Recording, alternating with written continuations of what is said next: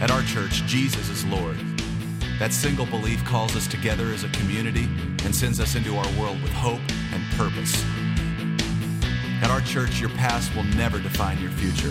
There's always redemption, which means there's always a brighter day. At our church, we don't think we're better than any other church out there. We're just doing our best to become our best. At our church, we want you to believe in God, but we also want you to know that God believes in you. We are not against people who don't attend church anywhere. Instead, we pursue them with love, the very same love that's pursuing us. At our church, we're learning to serve God with all our hearts, and we're learning to worship Him with all our lives. And if you're looking for the perfect church, we're not it. At our church, we will make mistakes, but we will choose to grow from them. At our church, we're part of a global community that's knit together by the resurrection of Jesus. And by the way, at our church, we believe that really happened too. At our church, we will engage with people who are in real need because we are the hands and the feet of Christ. And finally, we need you to hear this loud and clear. At our church, it's not really our church at all. It's His. And we live and move and breathe in His church for His glory and His fame, not ours. So here's the invitation. You're invited to jump in with your whole heart at your own pace and to experience the life that awaits you in Christ. Friends, this is going to be good. Welcome to our church. So as we came to the closing quarter of 2013, really the last half of 2013 in many ways, and as the opening of 2014 was quickly approaching, one of the questions that I have been wrestling with and that we here at Mosaic Church in the leadership have been wrestling with is, what exactly is the church? What is she supposed to be? What is she supposed to look like? What is she supposed to do? How is she supposed to function? Because we wanted to wrestle with that as we were trying to think through where God wanted us to go in 2014 and beyond. In essence, it's this way. If we were to say, this is the church, and then fill in that blank. This is the church, sentence, paragraph, whatever you want to put, what would that sentence or paragraph be? What would that look like? That was sort of the wrestle. And when I came across that particular video that we just watched, I liked it, right? When I saw it the first time, I'm like, I like that video. That's a pretty cool video. That describes a pretty cool church. I think that if we could say, our church was that church, that's how we functioned, I think most of us would say, I'm part of a pretty cool church. I like what it's doing. I like what it stands for. I like where it goes. And I would agree. It's a good video. I think that if Jesus were here with us and He were to watch that video, I think He'd like it too. I think He'd go, that's a good video. It's a good video. But I think He would say this, that is a good starting point. It's where we begin. It's not where we end, because the view that Jesus has of the church, the purpose that He established the church for, is beyond our wildest imagination. It is beyond videos like that. It goes into places and breaks boundaries that we would even be shocked at, I think, if we actually took the time to go, this is the reality of the church. I think that as you look at what God reveals His view of the church is throughout the New Testament, you start realizing this is a big deal. And God has a big vision and a big view of the church and established the church for a big reason. I think the journey really begins in a shocking moment where Jesus was hanging with His disciples and He reveals to them in sort of almost a graduation speech of sorts toward the end of their journey together as they've been following Him. They've been watching Him, learning from Him, and they're sort of ready to hear, okay, since you've been following me, just so you know, here's the plan as we enter the future. Here's what I'm going to do with this. Here's what I'm going to build. In a moment like that, He reveals to them the reality of what the church is going to be. And it begins to give us a clue into the massive view that God holds of the church and the expectation that He has affected on us to say, here's what I'm going to do with you. Here's what I'm going to make you, so buckle up. In order to really fully understand how incredibly wondrous God's view of the church is, I think we need to jump into that story. So if you would, grab your Bibles and turn to the book of Matthew. If you don't have a Bible with you, under the seats there's a bunch of them. And if you don't have a good Bible at home, take one of ours, write your name in it, keep it for yourself. We are going to go to Matthew chapter 16 in your Bibles, or if you're in one of our Bibles, it's page 533. Page 533, Matthew chapter 16. Okay, so in Matthew chapter 16, the story begins in verse 13, and here's what it says. It says, "Now, when Jesus came into the district of Caesarea Philippi, he asked his disciples a question." Okay, now, let's just stop there. We want to read on, and we will, but in order to grasp the magnitude of this story, we've got to understand that this first line gives us the context for everything we need to know to experience the story the way the disciples are about to experience it. You don't just breeze over Jesus walked into the region of Caesarea Philippi, because that's a big deal. We know the disciples were with him because it says, and he asked his disciples a question, what is Caesarea Philippi, and why is it so important to this story? Let me tell you. Caesarea Philippi sits about 25 miles away from the central part of Galilee, where the most devout Jews really spent most of their time. Remember that down in Jerusalem, that was the political Jewish leadership capital, and the Jerusalem Jews thought of the Galilean Jews as backwards, but they weren't actually backwards. They were actually just very devout, mature Jews that were living God's way as best they knew how. And in Galilee, if you lived there, you were very conscious of the realities of living protectively under the law, away from all the yucky stuff in the world, the darkness, the craziness. 25 miles away from you was Caesarea Philippi, a very, very different town than the northern part of Galilee. 25 miles during this time, remember, is far enough that you could live your whole life without ever going 25 miles, but near enough that you would know what's going on 25 miles away, right? So it's that sort of, we know what's happening there, but we don't go there. That's 25 miles. Caesarea Philippi has a history of pagan worship that goes way, way back. In the time of the Old Testament, mid-Old Testament, there was a season where the worship of Baal had become a central reality. And you know some of the stories that we bump into during the worship of Baal. And much of the central part of that worship happened in the region of Caesarea Philippi and in this particular part of this city. And there's a reason for that. As we walk into the Greek Empire, the Caesarea Philippi became a central spot for the idol worship that the Greeks had, specifically worshiping the gods of fertility, of whom in the Roman world, the greater god of fertility was the god of Pan. And so in this region, the gods of fertility were worshipped. And what they would do is they would worship them there through all sorts of incredibly gruesome and horrid ceremonies to try to entice the gods to continue to keep everything fertile in the land and in the people. When the Romans came in, they continued that tradition in this region and utilized this region for the worship of the god Pan in order to establish fertility. The reason this region was such a focal point for pagan worship was because the Caesarea Philippi was sort of built in a very rocky part, almost on sort of one large rocky region. And if you're in Caesarea Philippi, there is a section there outside of the city where there is this rock wall, if you will, sort of cliffs and stuff. And to this day, there is a cave there, a huge cave, and out of the cave, a spring emerges out of the cave. So what they believed in Caesarea Philippi, especially the Greeks and the Romans, is that this cave was the dwelling place of the gods of fertility because of the spring water that came out of it. So they would carve into the rock little niches, and they would put their idols into the rock so that if you were standing in the city and you looked over at the rock, you would see the carved idols. You would know that that's a very important and spiritual place from a pagan standpoint, and you would know that that cave was the place where you were enticing the gods of fertility to do what you want. They also believed that the gods that were in the cave guarded the gateway of this world into the world of Hades or hell. In other words, there was actually pagan belief that that cave was the gates of hell, the gateway into Hades.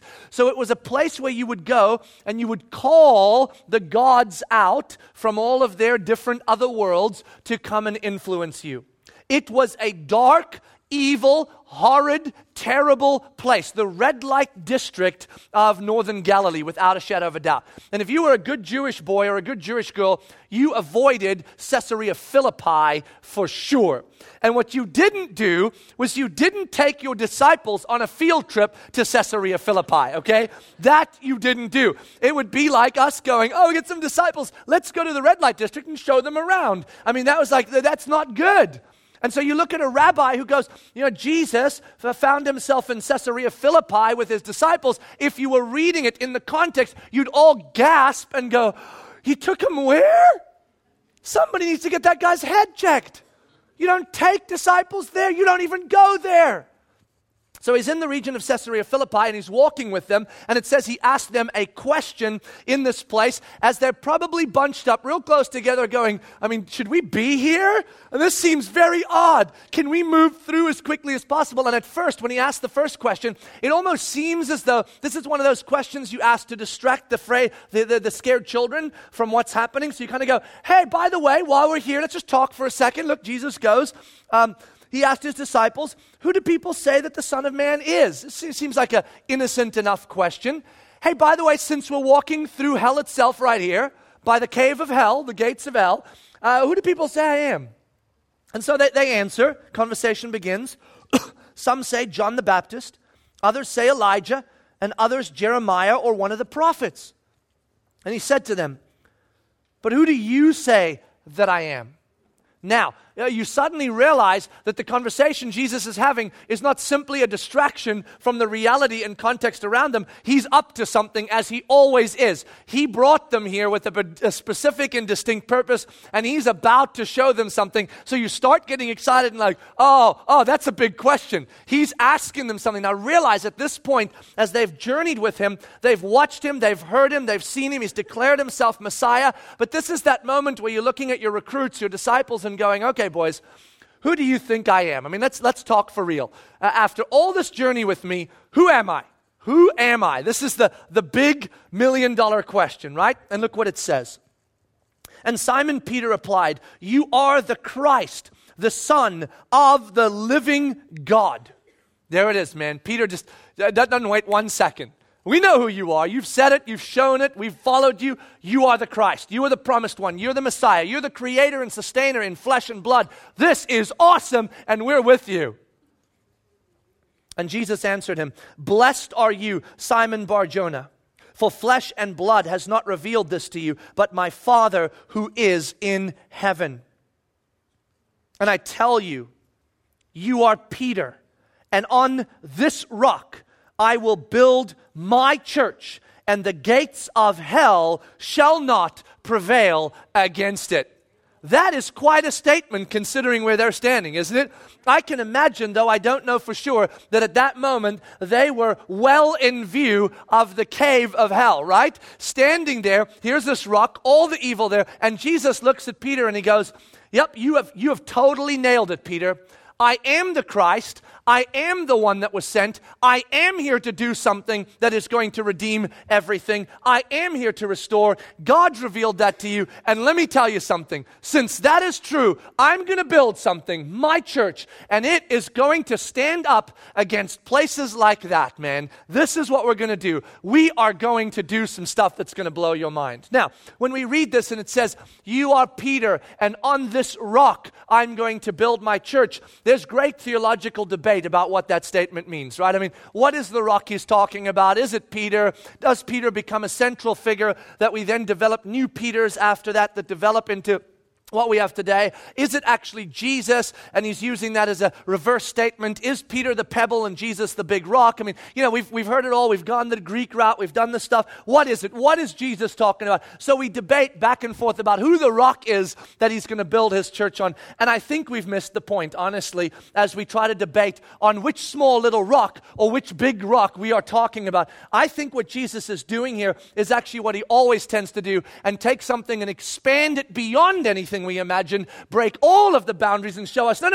Don't try to figure out which rock it is. Here's the rocks that I'm going to build this thing on. Let's take a look at this. Do you think it's valid to say that what Jesus was meaning here was that he was going to build the church on the foundation, on the reality of the truth that Peter just declared, that he is the Messiah, he is the Redeemer, he is the promise, he is going to redeem, and we're going to build the church on that reality that Jesus is who he said he was, and he is going to become the cornerstone of the entire world of the church he's going to build. Do you think that that's valid? Well, we know it's valid because in 2 Peter, we are actually told that Jesus is the cornerstone of the church, and the church is built on that cornerstone. Bam, valid, gone, check. It's built on Jesus. Do you think it's valid to say that Jesus was going to build the church on the foundation of a band of crazies that he brought together, that he's going to empower by his Holy Spirit, and he's going to birth out of them an incredible organism that's going to grow into a movement that is going to break cultural boundaries and geographical boundaries and generational boundaries and move into this world today, and that the foundation of that church is going to be the prophets and the apostles that he is empowering right now? Yep, that's totally valid. It's actually in Scripture. He's building the church on the foundation of the apostles and prophets. As the cornerstone, Jesus sits there and weighs everything in. So that's valid. He's building the church on that rock. Not on Peter, but on the reality that Peter represents. On the people that are going to be the church.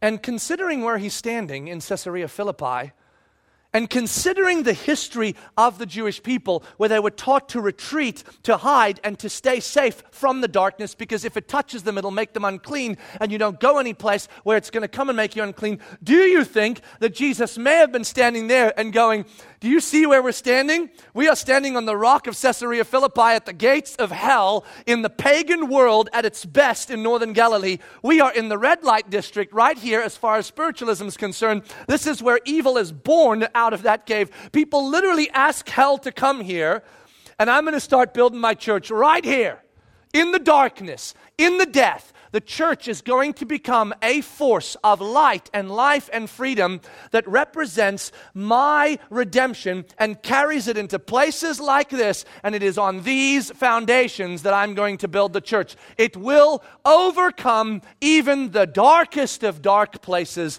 in which we function. Do you think that that's valid?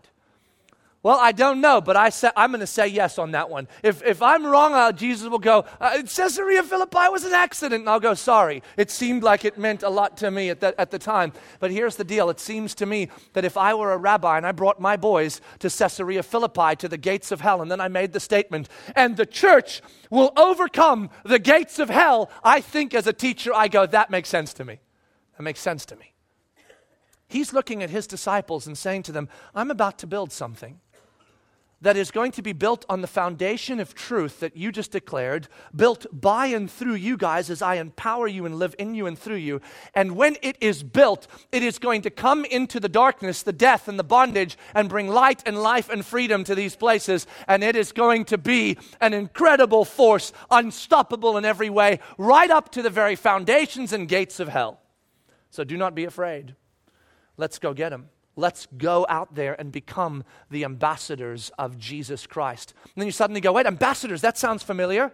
And we emerge from this story into the New Testament as God reveals to us what the church was intended to represent and is intended to represent. In 2 Corinthians chapter 5, we are told that we, the church, the people, are new creations. The old is gone and the new has come, for he has rescued us and redeemed us and restored our purpose. Now, he says, but it doesn't stop there. You are now going to become ministers of reconciliation to those who do not know the redemptive reality, and you are going to carry the redemptive reality to them so that they will come to know it. We are the gospel carriers. We are those who carry with us the kingdom of God, the Spirit of God, as we enter into a world of death to bring life to that world.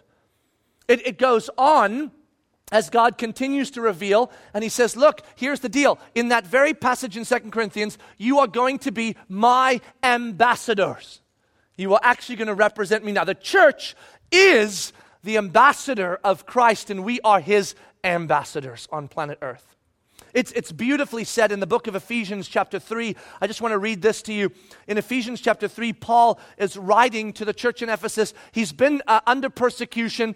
He's been suffering and struggling because of the great work he's been doing, especially among the Gentiles. And so the church in Ephesus is kind of feeling bad for Paul and kind of being a little discouraged by his suffering. And so he writes them to say, no. Let me explain to you what's actually going on. Paul says he has this incredible privilege to take the gospel, the mysteries of God that were not revealed to generations of past, that are now revealed, that the God's redemptive plan is not just for the Jewish people, but for all people, for the Gentiles also. And in verse 7 of chapter 3, he says this, "Of this gospel I was made a minister according to the gift of God's grace, which was given me by the working of his power. To me, though I am the very least of all the saints, this grace was given to preach to the Gentiles the unsearchable riches of Christ, and to bring to light for everyone what is the plan of the mystery hidden for ages in God who created all things." So Paul says, it has been my privilege to carry the good news of Jesus, the gospel, the redemptive work of Christ, into not only the Jewish world, but the Gentile world for all people. And as I do that, the mysteries of God are being revealed, and that is establishing the continued growth of the church that God has purposed for great things. Watch. Now buckle up. Here's where it gets fascinating, okay? So that through the church, you ready? So that through the church, the manifold wisdom of God might be made known to the rulers and authorities. Oh, it gets better, wait. The rulers and authorities in the heavenly places. He doesn't even stop on planet Earth. It's so insane. You see, what I'm doing is I'm establishing the gospel so that the church will grow, so that the manifold wisdom of God and his mysteries would be made known through the church, not just to those on planet Earth, but the very rulers and authorities in heavenly places will look at the church and go, wow, there's redemption. Wow, there's redemption. Unbelievable. There's the work of God. That's who we were purposed to be. That our story, the church's story, would make its ripples into the authorities and powers of the heavenly places, and they would look at us and go, now that is the work of God. That's insane. Look at this. This was according to the eternal purpose that he has realized in Christ Jesus our Lord, in whom we have boldness and access with confidence through our faith in him. So I ask you not to lose heart over what I am suffering for you, which is your glory. I am suffering so that you, the church, will become beautiful, so that the world and the worlds beyond would know the redemptive reality of Jesus through your story. That's a big deal. Now, as though God says, that's not enough. That's pretty cool. So now you know it's an unstoppable force that's going to move into darkness, bringing light. It's going to be phenomenal. It's going to be amazing. It's going to overcome darkness and death and bondage, the gates of hell itself. He goes, now I just want you to know a couple other things about the church. If you're afraid as you go into this crazy world and live radically and differently, don't worry, because here's how much I care about the church. You ready for this? He reveals in multiple places how he views the church, how he sees us as the church. In the book of Ephesians chapter 1 verse 22 and in Colossians 1:18 and multiple other places in Corinthians, Romans and other books that Paul also wrote, he says that the church is the body of Christ and Christ is the head of the body. The church is the body of Christ. Don't read that and go, that sounds normal. Disney is the body of Walt. It's a little odd. I feel like that's, you don't talk like that. But Jesus goes, no, the church is my body. What does that mean? Well, clearly part of it is that Christ resides in the body of the church through the Holy Spirit and moves in and through us. We know that. But here's what I love about that description. He could have picked multiple things to describe us.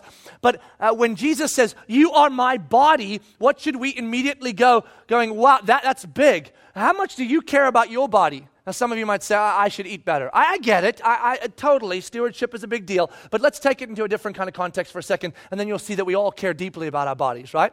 You're in your car. You're sitting at a traffic light. Somebody walks up to your window, tap, tap. They have a gun in their hand. They say, I want your car. What's your strategy? Is your strategy, no, I like the car. I'm keeping the car. You want the car? You go through me. No. Bad strategy. If that's your plan, change it, okay? Here's what you do. You go, take the car, just don't hurt me. That's right. Take the car, just please don't hurt me. We fall on our knees. I beg you, just don't hurt me. Wallet, you want the wallet? You want my clothes? Here, take it all. Just don't hurt me. I want to keep the body. Okay? That's the piece I want to keep, the body. If you kill the body or hurt the body, that's a problem for me. We care deeply about our bodies. When there's a big storm inside, we don't go, oh my gosh, go stand in front of the house, block it, everybody, family, grab. No, we go into the middle closet inside the house. We put blankets over our bodies and we go, I hope we live. See, what we do is we protect the body at almost all cost. So when Jesus says the church is my body, we ought to go, oh, hold on. You're protecting us like we're your body? Yep, that's it, man. I'm not going to let anything happen to this thing. And listen, the church is going to fulfill its purpose because that's what I've said, and it's my body, and it's going to do what I've determined it to do. He doesn't stop there, though. I mean, we should be going at this point going, fearless, unstoppable force, carrying light and life into the darkness, and we're his body. He loves us. This is incredible. And he goes, well, hold on, I'm not done yet. There's another description I'd like to add to the equation. We go into Revelation and we see all these incredible events take place in Revelation, and there's this bride and this groom always involved. And we're like, there's a groom and there's a bride, and they're so happy, and the bride's being beautified, and the groom's all excited, and he comes and gets the bride, and he brings her, and then suddenly we find out, well, hold on a second, guess who the groom is? The groom is Jesus, and guess who the bride is? The bride is the church. That's insane. The bride is the church. So we go, the bride is the church. And then it suddenly dawns on me. There is one exception to my body. I will protect my body in lieu of a car, a house, a storm, or anything else. But if you come in my home and you mess with my family, you come try to hurt my wife, let me tell you something, man. My body stops mattering. It just does. I will stand in the gap. If I find out you are going to hurt my wife, you will have to come through me first. And if I find out you hurt my wife, then I will come through you. That's how it plays, because I protect my bride. My wife, man, my kids, that's territory you don't mess with. So listen, if you violate someone's body in our culture, that is a gruesome and horrid violation and act, right? I mean, the body is precious. And if you violate somebody's bride, that's a big deal. You don't do that. They're coming for you. And so Jesus goes, the church is my body and my bride. That's how I feel about her. That's how I watch over her. That's how we should feel. Oh my goodness. I mean, what do we have to be afraid of? We have been tasked with carrying redemption into the dark world in an offensive manner, on the offense, and God is watching over us like we are his body and his bride. We have nothing to be afraid of. So considering God's incredibly high view of the church, his incredibly high vision for the church, we started wrestling over the last few months here, asking, Spirit of God, what do you want for us? What do you want from us? What do you want to do in us and through us in 2014? What is the vision you have for this? And as myself and many of the other leaders here, elders and deacons, wrestled through and had conversations and talked and laid different pieces of the puzzle out. And this is important and that's important. Studied scripture. It's calling us to this. Here's this. This is going to, we're looking at all that. I felt about a month and a half ago like I was entering 2014, and it was going to be like the 2014 vision talk this weekend was going to be like a bunny bouncing from one rabbit trail to the next, right? Have you ever experienced that? We're going to do a little of this. We're going to do some of that. And it's going to be awesome over here. And you're going to go, what on earth? I'm confused. I don't understand. The church sounds awesome, but what do we do? And I just could not find the clarity and the crystallization of all this content into a nice, neat little list. I don't really do lists, but I needed something. And so about a month and a half ago, I'm on a date night with my wife, and at the end of the date night, we're getting ready to head back to the house and relieve the babysitters. And this is kind of running through my mind, and I'm still wrestling like, God, I kind of know what you want for the church, but I just can't seem to nail it down, to see it clearly. Everyone's put in stuff, and it's there. I just don't know. So I'm sitting in my car, and I just randomly get the sense, like, you should ask Brooke what she thinks. And so I go, hey, hon, just out of curiosity, 3 years from now, we're down the road 3 years, you're looking back. what do you see like Mosaic Church is? Fill in the blank. What have we become? And my wife does what she always does. She's a processor. She is a realist. She takes my big dreams and visions, and then she comes alongside, and then she makes them real, right? Feels like deflation, but it's not actually. It's just making them real, right? She goes, that sounds awesome. That's not ever going to happen because that's insane. But we can do this. And then I go, that's small. And then I drag her more deeply into it. Then she drags me back. Then we fight each other for a while. And then where we land is always beautiful. That's how God designed us. It's not pretty, but it's awesome. And so that's how we function. So I'm sitting in the car and I'm like, what do you think? And she says what I know she always says in those moments. That's a really big question. I can't just spew stuff out on a question like that. I need time to think and process. I'm like, all right, well, I'm just, linger with the question and we'll talk about it in a few days. And suddenly she goes, I have a few immediate thoughts that come to mind, which was sort of unusual because she likes to really take time, process, and articulate. And so I go, well, just randomly, throw some stuff out. I'm not asking for like the world, just go. So she starts out by saying, I hope that we are a church that regularly and consistently shares the wonder of the gospel with the people around us. That's where she starts. First sentence, I'm like, ooh, that's a good sentence. Check. We'd been talking about that as a leadership. That's important. And then she starts down this list. And so after about a minute of her talking or less, I pull my phone out and I start doing stuff on my phone. And she goes, are you texting while I'm talking to you? It's date night. And I go, no, I'm not texting. I'm taking notes. And dead serious. I don't take notes. But I was like, I need to take notes. Because every word she was saying was pulling the content that God had already been stirring in us as a leadership here and just putting it into neat little sentences in little steps. And I'm like, I so need this. And so she articulated several of the things that she saw. And it was such a confirming moment as God was bringing to my heart through my wife and through the incredible leadership here, all these different realities going, look, this is what I want, man. This is what you need to dream about. So as we enter 2014, here is the list. Here are the things that we are going to go and blaze a trail for. This is where we're going. Because considering the magnitude of the church that God envisions and believes in, we should have no boundaries. We should have no fears to dream forward and to dream into things. It begins simply. It is my dream. It is our dream as a leadership here at Mosaic Church, my wife's dream as well, that we would be so captivated, so convinced, so informed by the gospel of Jesus Christ that we will not be able to help but share it in every context we find ourselves. That we'll become a people that when our friends talk to us, that the conversation always ends back in some redemptive reality of the gospel and Jesus weaves his way in and they go, come on! Can't we talk about anything else? We did. We were talking about cars, but now you're on the gospel. But cars are so gospel-centric. Old cars and restoring them and bringing them to new, and that's what Jesus does to us, and it's beautiful. See, whatever you end up talking about, you're at work, you're in your neighborhood, you're at the park with your friends, you're chilling with the kids, and before you know it, there's the gospel again. No.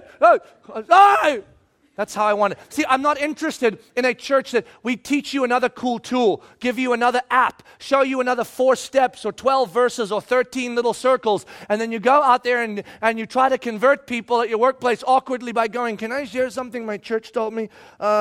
Jesus loves you and you fell into sin, and if I'm not interested in that.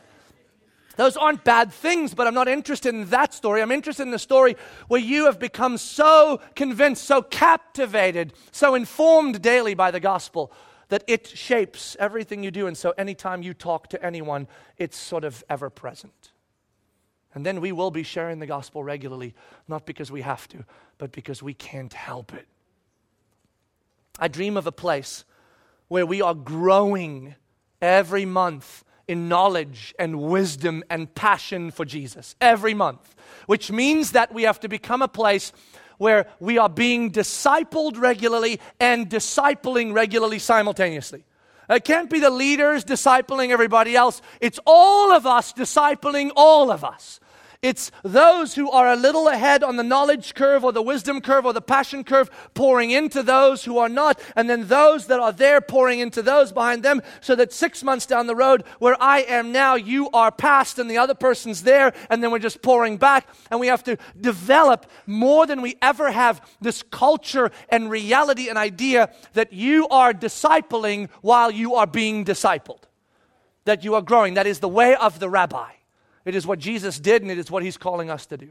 That if we're going to be informed and convinced and captivated by the gospel, we need to be preaching the gospel to each other all the time in discipleship realities where we are sharing our passions, knowledge, and wisdom constantly, and we have to live that way. I dream of a place where people are living on mission together in their local context, where they are in a biblical community, a small group of people that are spurring one another on and stirring one another up into mission daily in their workplaces, social networks, neighborhoods, communities, and city, where we are actually involved on a weekly basis individually, living out on mission, demonstrating the gospel through the way we live and the way we love. And I dream of that every one of us is involved in that in some way in our city. Can you imagine a city with thousands of people living on mission in their different arenas and then coming together in a weekly rhythm of missional community and just spurring one another on and stirring one another up, crying together, laughing together, saying, I feel that suffering. Go back in there. Don't lose heart. I dream of that. I dream of a place where we are so aware of what's happening globally, so connected to the global realities that God has called us into, that we are, all of us, indirectly and directly involved in shaping the globe with the gospel. That means we have to become aware of what God is doing in the areas of the world He's called us into as a church, and not just aware, but involved. That means as missional communities, we need to adopt some of the missionaries that we support and empower around the world. And when I say adopt, I mean like we're Skyping with them every week. We know what's going on with their family, their marriage, their kids. We know what's happening on the ground. We know what they're struggling with. We know what they're praying for. We know what they've just affected. We're deeply involved. We know when they need a team. We're volunteering for that. We're sending care packages, resources. We're constantly connecting with them via email. And so when somebody says, is your church involved globally? You go, yes, we are. And a dissertation pours out of your mouth. Not, I think, we're in, I think Ethiopia. I'm not totally sure. Maybe Cambodia. We're doing stuff with orphans. No, that's not involved. I want to see us deeply connected with the reality of our global environment and deeply involved indirectly and directly, all of us. I dream of a people, a church, that looks at their current reality of influence. For most of you, that would be a workplace perhaps that you're in, or in your social networks or educational networks as you're jumping into the family reality, or in the areas of study that you're in, and actually looking at those and saying, where can I have the greatest influence for the gospel in my little environment where I work and where I live? And then you begin to shape your career or your journey as a means to influence, not a means to self. That's what I want to see. I want to see us look at our city in Central Florida and say, where are the positions in each arena, education and politics and service industry and work industry and business, and look at all those arenas, the arenas you all play in, the social arenas, and go, how can we become points of influence in those arenas? And then we shape our journey in order to become influential. If my career move has to go down or sideways to become more influential, I'm doing it. If I can get a better step up into a better position, but then I'm going to be alone, not influencing people with the gospel, or influencing this workplace with the gospel, or influencing my city with the gospel, I'd rather move down or sideways. That we actually begin to think to ourselves, I live for the gospel. I want to live in a workplace or in an environment where I'm looking to influence this city. Can you imagine if all of us over the next 2 to 3 years started shifting ourselves into positions of influence within our little context that we live in, and suddenly we look as a whole church and go, bam, bam, bam, bam, oh my goodness, every shape and influence that's happening in the city, the people love Jesus. You want to change a city? That's how you change a city. And then you begin to live and work as though you actually love Jesus, and suddenly we will better our city. And when our city gets better, then people will go, who are these people making our city better? And then we'll go, it's the church. Oh, it's the church? That's odd. Aren't they judgmental and horrible? No, they love their city. And they love Jesus, and they're redeeming the city. I dream of a place where it is so easy to get connected here that you actually constantly stumble into it, that if you don't want to be connected, you have to run. That's what I dream about. My wife put it this way, I don't want an inner circle of 20%. I want an inner circle of 80%, and the other 20% are running, and we're grabbing them and dragging them back in. And isn't that a beautiful picture? We're all in, and there's a few of us going, I don't want in, no. And we're like, come back here. Sorry. I want you to wake up one day. You came here with the intent to be neutral, sit in a chair and just kind of get a good experience. And one day you wake up and go, I'm in a missional community. People know me. I know them. I'm living on mission. My life has radically changed. How did this happen to me? That's what we want. That's what we dream about. That's the kind of church I think God established us to be. Yeah, it sounds like a big dream, but it's totally possible. We just have to work toward that and begin to say, no, it's not okay that we're not that way. I want us to be in biblical community in a big way. I dream of a church that is truly Spirit-led, which means that the Spirit doesn't just lead the leadership of this church, the Spirit leads everybody. If you know Jesus, you ought to be led by the Spirit, walking in the Spirit. So I dream of a church, a people that are so devoted and so on mission with the Spirit every day, so focused on the gospel, so captivated by it, that their devotion and their rest and their Sabbath rhythms are so set in their journey with Jesus that they find their rest in the Spirit, their rest in Christ. They know Him intimately, and so therefore they hear His voice, and they are led by Him as they study the Scriptures and as the Spirit of God speaks to them. I dream of that place. And we are going to go and figure that out. We are going to go and become that place because that's what Jesus described in the Scriptures. That's the church. A bunch of insane Spirit-led people living on mission for the gospel because they belong to a different kingdom. The kingdom of God is on earth, right, in the church through the Spirit of God, and we carry that. We should be fearlessly running our lives for the sake of eternity, and we are going to be Spirit-led doing that. I dream of a place where your lives, buckle up, click, maybe click. I dream of a place. I pray for a place, 12 months, 24 months from now, where every one of your lives, hear me now, where every one of your lives have been radically transformed by the devotion and mission that you have discovered in your journey with Jesus. That your passion has exceeded anything you ever imagined, and that you begin to live a radical life that you didn't imagine you could live. I pray that now for all of us. I pray that for our church. Francis Chan, who is an author and pastor, once said, if our lives make sense to the world, we are not following Jesus properly. I don't want this church to make sense anymore. I don't want it to fit the status quo. I don't want it just to be another good church with a good video and a good message and a good worship experience that people are generally good at. And that the church is generally good people being kind on Christmas. I want us to be a radical place.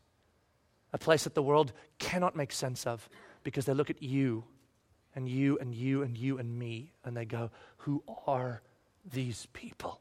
And we go, we are transformed by the redemptive work of Jesus and we are living for Him now. And then there's a piece on the back end of all those big things that are for us. One of the other dreams that we have that's continuing and we want it to continue in a big way is when Brooke and I first moved here, we dreamed that we would have great influence on this company that we all know well, Disney. We love Disney. We love what they do. They are world changers. They shape the minds of our children. They shape the minds of our culture. They do massive things around the world. And we always figured if you want to change the world changers. And then you'll be changing the world. They're already changing the world.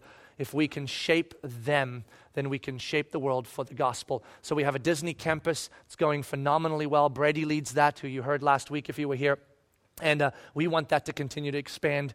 We want our influence at Disney to continue to expand so that Disney can experience us as redemptive, not as little converters to belief systems that are crazy, but as redemptive realities, hands and feet that bring life and freedom to their cast members and to them. And we want to continue to push forward on that so that a year from now, 5 years from now, 10 years from now, Disney would go, whoever these people are, we're grateful for them.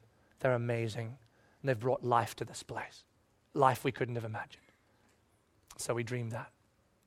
If you were to ask me, Renaud, if you could put into a succinct little sentence, idea, thought, your dream for 2014, the path we are going to blaze together, the path we're going to be bent on, how would you put that? That's a lot of information. How would you do that? I'm going to read it to you because I wrote this down because this is my dream. This is the dream of the leadership here at Mosaic Church for our church in 2014. I dream of a people that are passionate and vocal about the gospel, mature, devoted, missional, connected, full of the Spirit, in love with God, and radical in the way that they live and love. That's it. That's all I dream. That's all I want.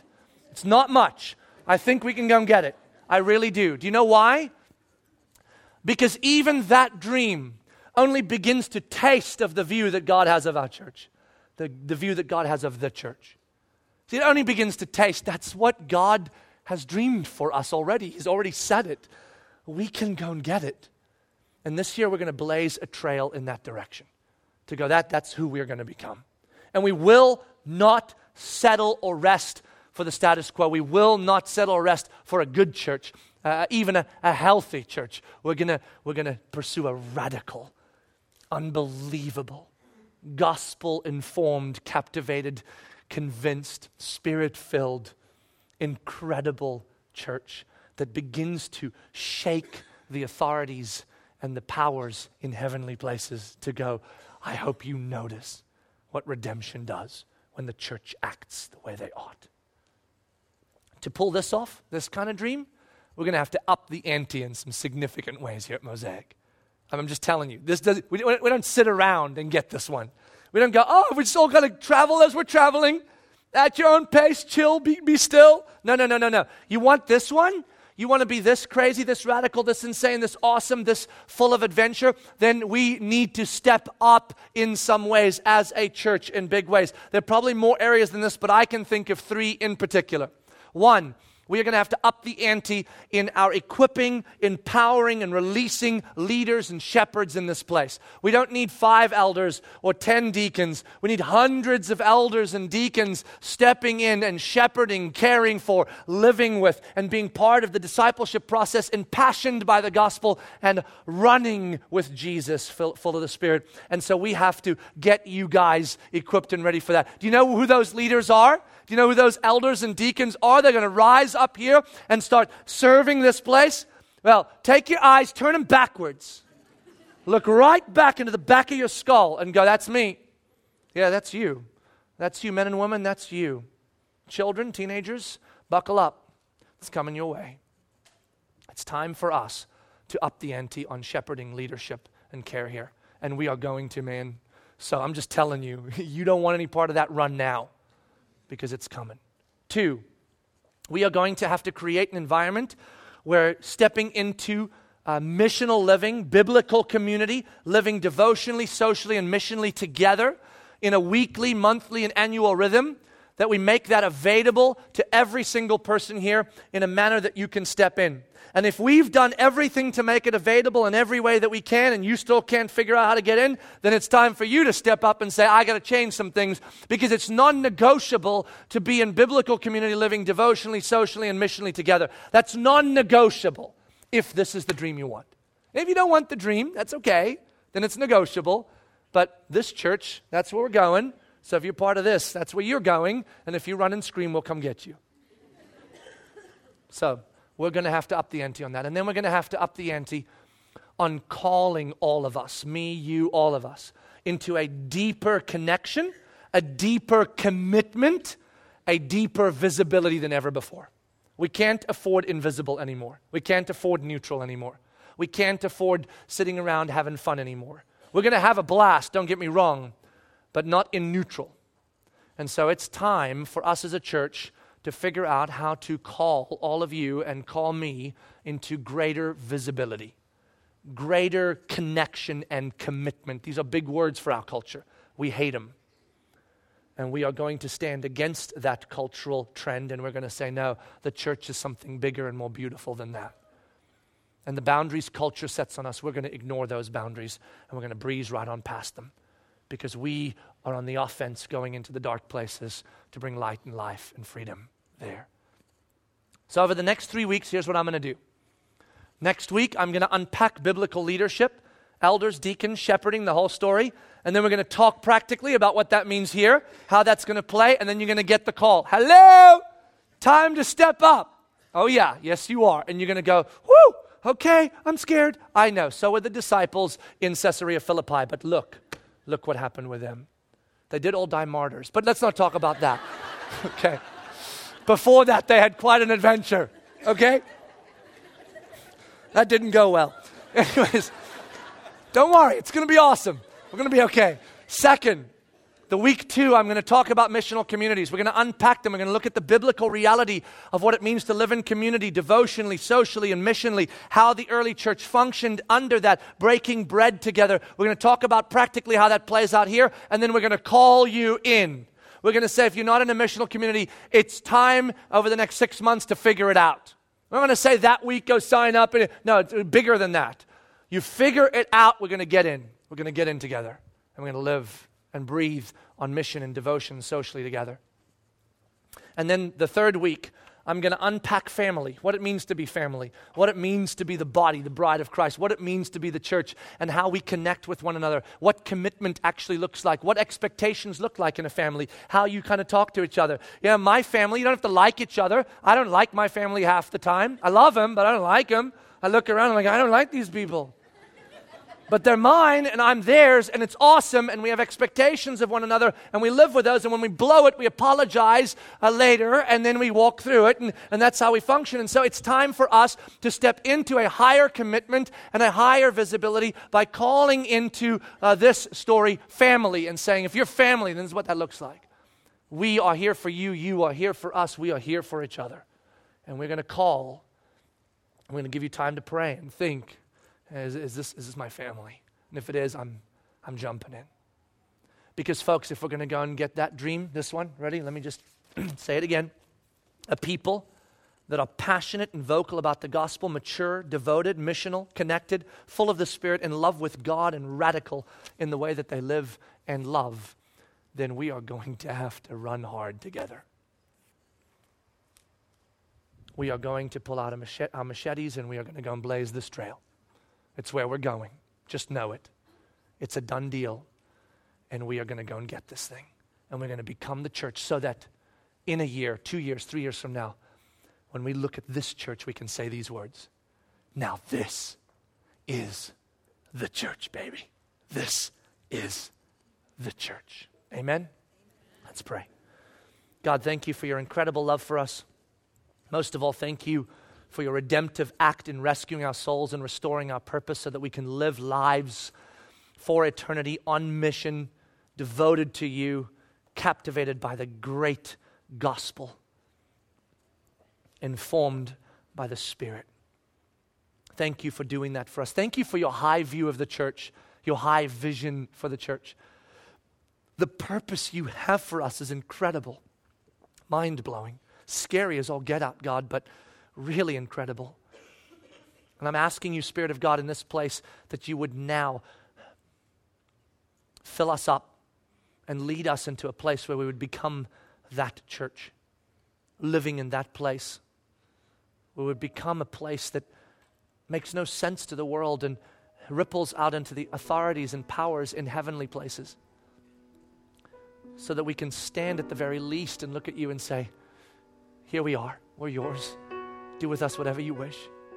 We're so privileged, like Paul was, to suffer or to be blessed for your glory, for your name, and for your kingdom. God, make it so, would you, in us? Don't let us rest until we become that place we just dreamed up, that place you dreamed up for us a long time ago. And help us to get there, empowered by you, led by you. Jesus, we're with you. We'll go where you go.